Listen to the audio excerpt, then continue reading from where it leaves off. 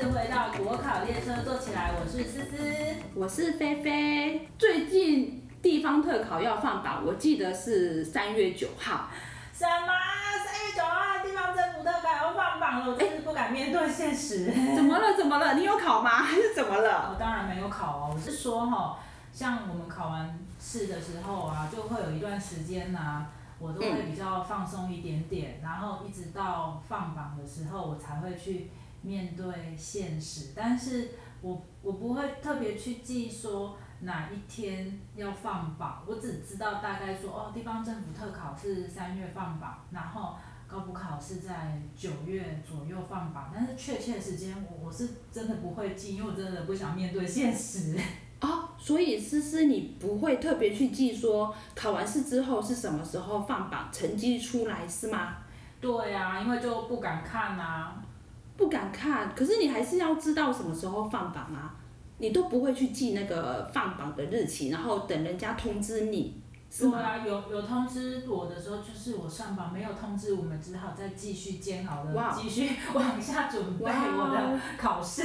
诗诗真的很随缘，没有我没有耶，我不是这样哎。你都会特别去记哪一天放榜哦？我考完之后，我会把那一天要放榜画起来，然后记得，因为我在那段时间，我只能在那段时间赶快尽量玩，因为我知道说如果没有考到，改戏啊。但是如果有考到，但是那个是很难讲哈，所以我在那段时间我很煎熬我一下心情好，一下心情不好，然后我还会去算命。怎样算命？没有啦，就是看电视测字嘛。然后测字完，然后就随时要感应我的眼皮有没有跳。我的眼皮，你还看眼皮有没有跳？眼皮跳就。那请问是要跳左眼还是跳右眼？哪一眼才会上榜？这一个有所不知了哈，然后就是你随时都要感应到，眼皮跳左摘右裁，我是这样判定啦。然后我就会想说，不是，老师现在正在改我的考卷，应该改到了。正在想说这个人写的如何？如果说是左摘，左眼皮跳不太好，我就会赶快说，拜托，老师给我高分一点。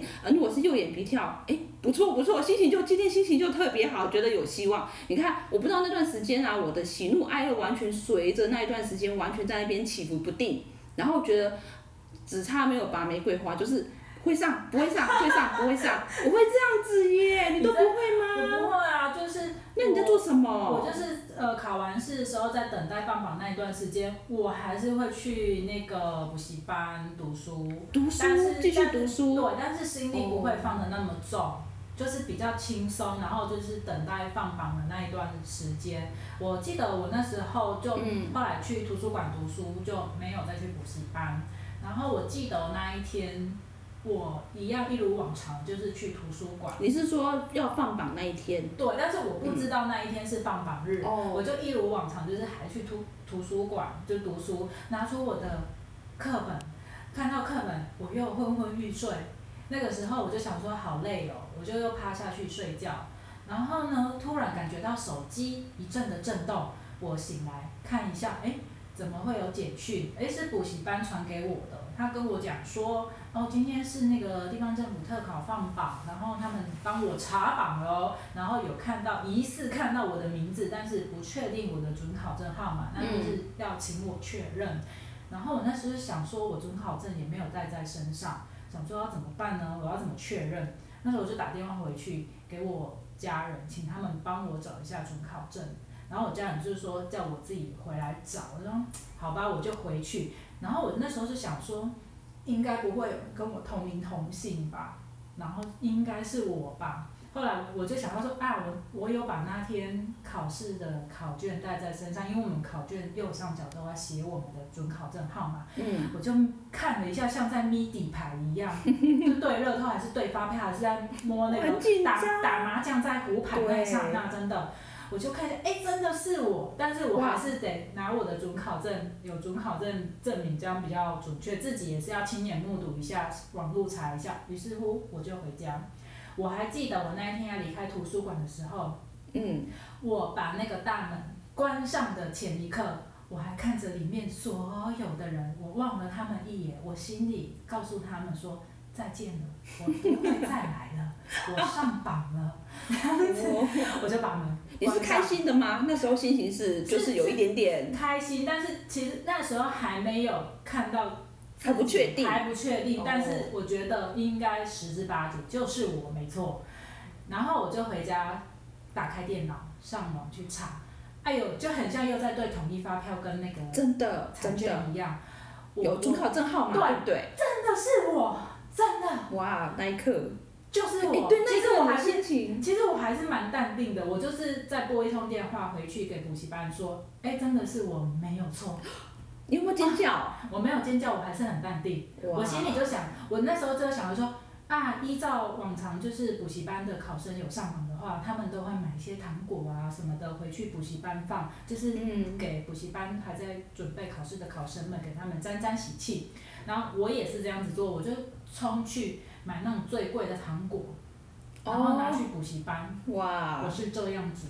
分点那个分喜糖的对，喜糖比结婚还快乐啊！虽然你还没结婚，但我相信那个比结婚还快乐啦。对，那你自己查榜，你是自己查还是补习班？你好像当初说你是自己读书的嘛，所以不好意思，我很查咯。对，我很传统原始，我卡点位。你卡点位？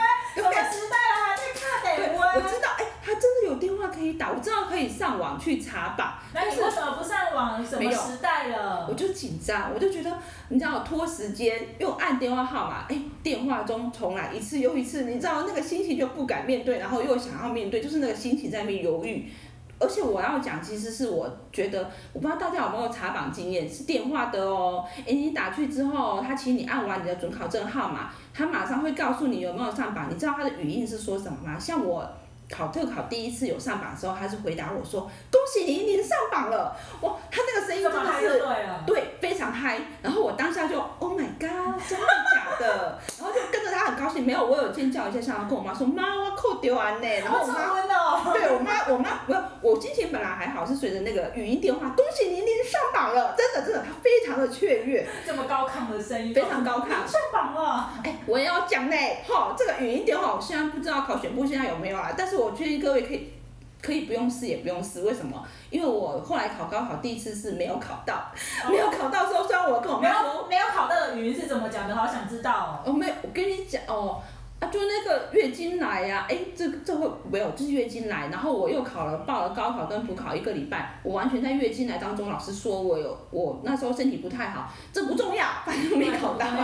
我们现在过去已。我们现在知道说那个你查榜那一次没有上榜那一次，对，我跟你讲，语音那一口是怎么跟你说的？我就按完之后，我当然想说我不妙，我有感觉不妙，但是我想说语音应该不会有多么的糟糕嘛。结果居然我按了最后一个号码之后，等待期间他说对不起您落榜了，真的，他就很凶说对不起您落榜了，那个口气之凶，然后我就整个吓坏了。没考上就已经够悲惨，还这么凶的跟你讲说对不起你没有上榜那样子，还被语音骂呢，然后羞辱你就对了。对，然后我就想说这准备考选不公，但是想想要澄清了是不是？没有，就是为了这个，但想就落榜也是事实啦算了，然后就落榜。所以我跟你说，我觉得各位如果考选部这语音你要打吗？他真的会，我觉得不知道耶，他落榜的时候真的好凶哦。真的他希望你受伤的心灵，他希望你再加油一点。有，后来我拼了，我为了不要让你再凶我，就是为了要听到恭喜你上榜这句话，就是为了要听这句话。我告诉你那个Siri， 我跟你拼了，考选部的 Siri， 真的，我怕挂电话，我没有跟我妈讲，受到委屈了，我说妈不扣丢，我妈也没说什么，但我内心真的受伤很久。然后明年我告诉你，我一定要你笑着跟我说，没有。后来我就第二次考高考的时候，我一样按电话，但我按不进去。我妈有问我说，那你到底有在起某？然后我就一直按嘛，我说妈，电话中打不进去，我妈生气了，觉得你在拖时间。我妈直接去楼上打开电脑查榜，然后我就查那些榜单的后不好意思，我就是这么无聊，然后我就是想要用电话，非常传统，那心情真的很难讲，对不对？对，真的查榜出来不管考生你是有没有上榜，有上榜当然是很开心，恭喜你，你已经是个算是准公务人员了吧。但是没有上榜，大家也不要灰心，加油，下一次就是你。对，你看我跟思思，我们都有经历过落榜的经验，我还被凶的，考选部的Siri凶了一下，然后化悲愤为力量。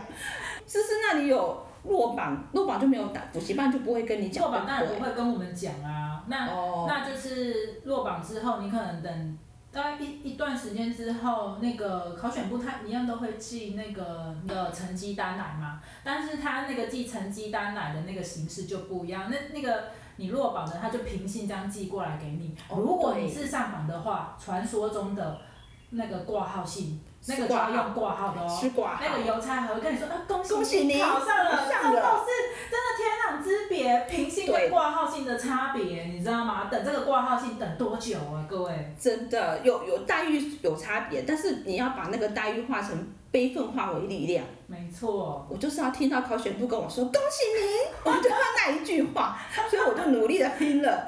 你也是啊，你就是发喜糖啊。我就是要去发喜糖，为了等那个挂号信。听说人家传说中的挂号信考上就是这样。真的，邮差大哥都会跟你说恭喜。哎呀，真的。这个我要讲我要谢谢那个邮差大哥，没有啦，就是之前有去考那个日文检定啦，然后有过的话就会有寄那个通过的合格通知书嘛。邮差大哥都会说，你有去考，恭喜呢，就好开心哦。没有，我就觉得被恭喜那种旁边的人的喜悦，真的会让你觉得值得了。真的很棒。查榜的心情就分享到这里，那下次是要讲什么呢？下次我想分享准公务员的时候我们去受训的经验啦。受训的经验吗？我觉得挺有趣的耶。还没当公务人员，已经当了，但是会有1个月让你去受训，对不对？对。大家像那个不是露营，像不是，就是大家会住在一起吃喝拉撒睡玩乐，还有玩乐。你不要讲这样子的，让以为我们很废物好不好？我们是去精进训练，怎么吃喝拉撒睡，没有的。对，很矜持，很矜持的。那段时间到现在，我觉得跟每一个公务人员聊起来，都还会觉得很难忘的回忆跟快乐。好哦，那下次呢，我们就来聊一些我们受训的一些过程，给各位考生们听听哦。那我们今天的上榜心情就分享到这里，拜拜，拜拜，各位拜拜。